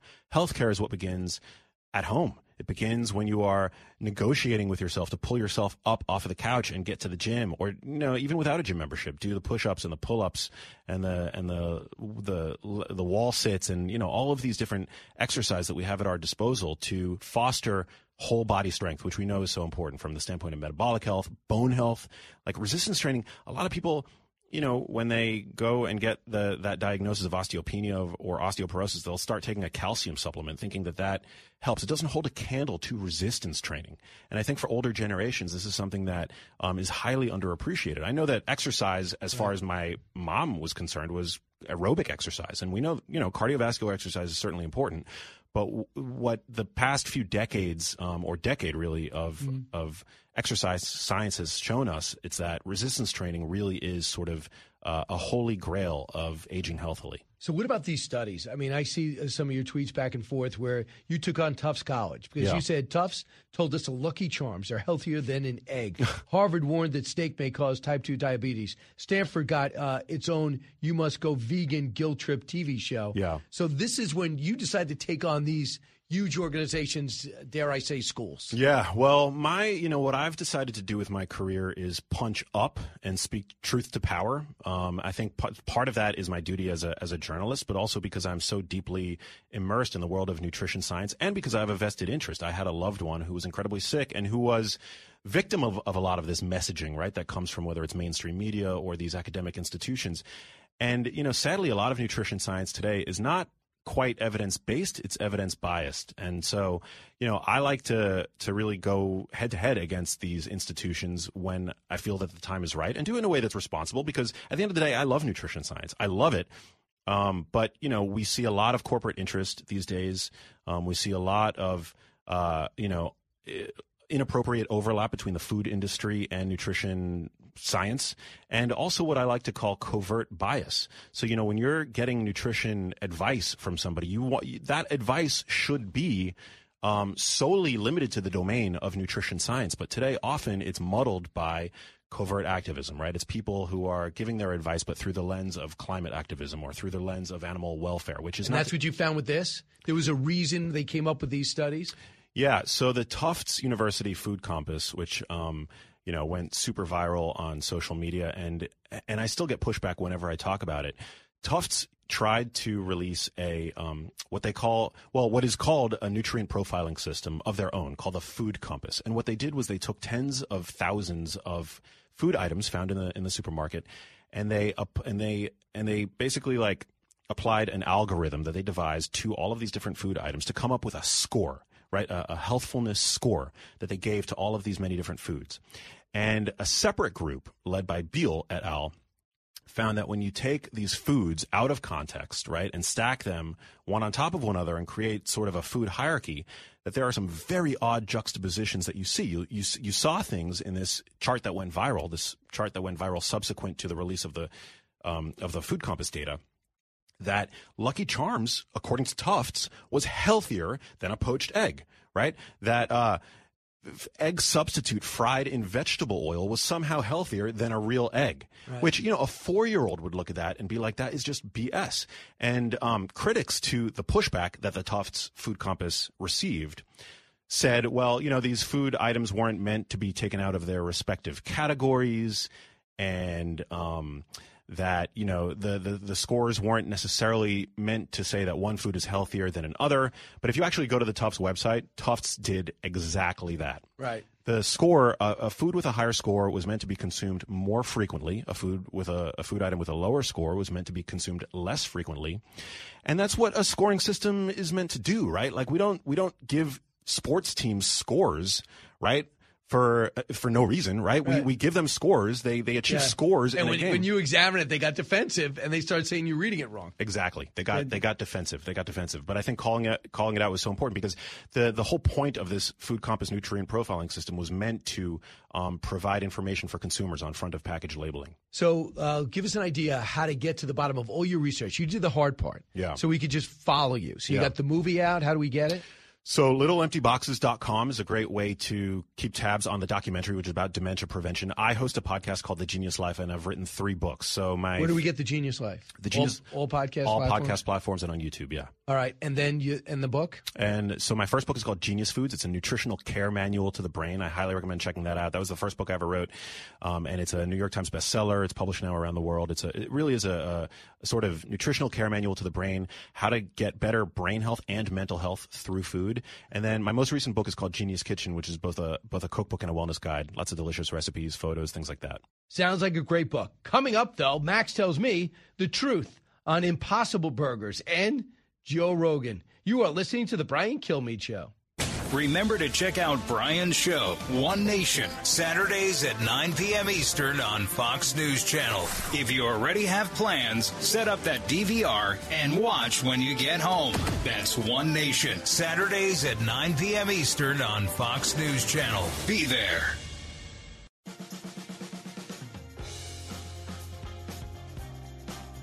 Radio that makes you think. This is the Brian Kilmeade Show. Max Lugavere, author of Genius Foods, is still here. Find out how he defines processed foods and what he thinks about Joe Rogan. So, I mean, the one thing is you love this. I love it. And you feel like there's still a lot more to learn? I do, yeah. Well, yes. I mean, on the one hand, I think that, we don't need more science to know that a whole foods diet is more optimal than an ultra-processed food diet, right? But obviously there are forces out there that want to convince us otherwise, right? I mean, there was a study that came out that they tried to push past the public, showing us that a healthy diet could be comprised primarily of ultra-processed foods, which is, of course, BS. How would you define a processed food? So that's a fantastic question. And processing is a continuum. When you have an apple, in front of you, that's an unprocessed food. When you slice that apple, you're processing it to some degree, right? And of course, apple juice is the most processed form of that apple. So even if I squeeze the juice like I would an orange, you're processing it. What you want to do is base your diet around minimally processed foods. When you cook food, you're processing it to some degree. But what we want to be really wary of are the ultra-processed foods. So these are foods that you couldn't possibly make in your own kitchen if you tried, right? They have innumerable ingredients, right? Ingredients that you can't pronounce. And people, skeptics might listen to me say that and say, oh, appeal to nature fallacy. But it actually is a pretty good litmus test, Like if a food item has, dozens of ingredients and you can't pronounce half of them, well, that correlates pretty strongly, you might assume, to a food that is ultra processed that you couldn't possibly make in your own kitchen. Pretty good. That's pretty good barometer. Yeah, it's pretty good barometer, I can't make right? it. But I am surprised by that. Like, for example, if I just get an old-fashioned 1950s orange juice squeezer, and I just get an orange right from a tree, and I put it in that steel crusher, and with the juice, I am processing it. I'm not adding sugar. Yeah. I'm not doing anything. I'm not even taking out the pulp. Well, you are 100% processing it, and the way that your body responds to those different food products, right? The whole orange versus the orange juice that you've just made in your own kitchen, right? Your body is going to handle both of those very differently. The orange juice, you've extracted all of the fiber, and all you're left with essentially is the sugar and vitamin C from that orange juice, right? So vitamin C is great. And, there are some studies that suggest that orange juice can still play a helpful role in the diet. Of course, if you're consuming it in moderation, no problem. I wouldn't worry about it. But the whole orange is self-limiting, whereas in a glass of orange juice, you could easily consume the sugar from 3 whole oranges, right? Because it's not as satiating as the whole orange, which has that whole food matrix, which we're now starting to learn is so important. It's got the fiber, right? It's got the minerals. So my sense is, my gut always told me that if it's coming from nature and there's sugar in it, that sugar's not bad for you.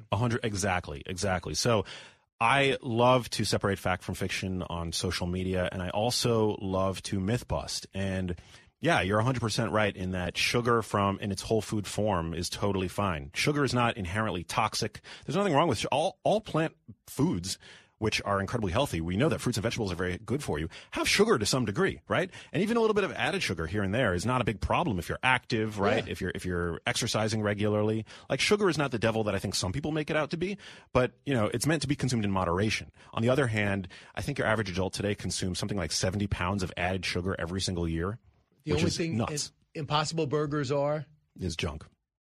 Filled with? Crap. Can I say that? It's terrible. Yeah, it's just ultra processed. Yeah, I wouldn't. I felt good about it until people started telling me, you realize how bad they are for you. Yeah. I mean, again, here and there in moderation, it's not a problem. I mean, look, people on paleo diets, there's all kinds of paleo breads on the market now. So paleo diet advocates are, they have their own form of imitation food, right? But I think at the end of the day, this false comparison that people make, these plant-based meat alternatives don't hold a candle to the real thing when looking at their nutritional value. And also, again, they're minimally processed, and we've co-evolved with food, right? We've co-evolved with animal products. And animal products, like a piece of beef, right? Like, we could even say lean beef. It's not just a great source of protein. It's a great source of all of these different myriad nutrients that we know play a role in our physiology. Do you care what the cows were eating before you slaughtered it and ate it? I do care. I think that 100%. Does that matter? It does matter, but to what I would call probably a trivial degree in the grand scheme of things. You know, if all you are grass-fed and if you have the resources to buy grass-fed, I say by all means do it. It's better for the cow, it's better for the environment, and it's better for you, right? But also, even a piece of, and I hate to promote the factory farm system because it's abhorrent to the animals and it's abhorrent to the environment, so that has to be said. But I also think that, for your average person now who's serving, boxed mac and cheese for dinner, to make the swap over to factory farm meat, I think that's a helpful decision to make. Understood. I just always, you had to take their word. Like salmon, is what is it? what do they call it? There's fresh and what do they call it? There's farm raised and there's wild. We're also going on there worked. Who are these people telling us where we caught the salmon? Yeah, well, we can't let perfect be the enemy of the good. Yeah, you know, like we don't all have access to the kinds of supermarkets that I have living in Los Angeles, that you have living in New York. You know, I mean, like we can't let perfect be the enemy of the good, and context matters. We live in a world again where 73% of the food products in your average supermarket are ultra processed. Right. Did you find that Joe Rogan, did he know everything about the nutrition when you were on with him, right? Yeah, he's a big fan of nutrition. Yeah, but did you feel like he could keep up with you? Oh, for sure. I mean, that guy's sharp as hell, and he's amazing. I was so grateful for the opportunity that he gave me. You know, and I was on episode 1870. It was a masterclass in dementia prevention. And, he's super into it. He's a big advocate of, you know, he consumes plants, he consumes, you know, fruits and vegetables. He also consumes meat that he hunts himself. And, you know, wild game tends to be leaner than factory farmed raised meat anyway. So it's a more healthful choice. How he has time to shoot his own dinner is beyond me with everything he's got going on. You're right. Yeah. Max Lugavere, great seeing you. Great to meet you. Congratulations on everything. And I'm glad we didn't throw you by rolling in the wrong clip. If you were able to roll with it, you knew exactly where we got it. Yeah, brother. Right? Well, thank you so much, Brian. I won't throw you off the next time, I promise. You're the man. Thank you. Thanks, Max. So I think there's one thing that is so clear to me between people taking shots to lose weight, but everyone going on a new diet, especially in January, been people trying to find out what works, all pasta, no pasta, a lot of carbs, less carbs. Let's get more protein, stop eating meat. It's always good to see someone on the cutting edge that had a life-changing experience because he saw what was happening to his mom and decides to make it his life mission. And what I love most about it is it's an ongoing debate with him, and he's an ongoing learning experience. But I love the fact, and I didn't know nothing about Max before he got here. But after talking to him in the breaks and after the show, and we'll have him on when his book comes out, I'll definitely have him on One Nation on Saturdays, and I'm sure on Fox and Friends. Just the little things you can do to alter your diet and keep yourself healthy. I mean, ultimately, we are responsible. I mean, we all know, especially people around my age, you have older parents, and you see some of the things are out of their control. But some of what you do early in your life outlines how you're going to end your life. And if you could make those decisions now, the wisdom of now can help your life later. And if people just need to be educated, once they understand why they're doing things, they're motivated to do things. So that's why I thought it was so important to spend some quality time with Max. Listen, I thought it was going to be a good segment. Then I realized an hour wasn't even long enough. That's why his podcast is so successful. Hey, by the way, pick up Teddy and Booker T on a separate note. Go to BrianKilmeade.com. Also, I'm going to be in Henderson, Nevada, on stage, talking about all my books in America, how it was great from the start. It's going to be entertaining and engaging. Go to BrianKilmeade.com. If you're planning a trip to Las Vegas, we're in Henderson, 20 minutes just outside the Strip. Huge theater. I know we could fill it up. We bring history to life. And my view and my family's view, it's better than Hamilton. Brian Kilmeade Show. Thanks for listening. Keep it here.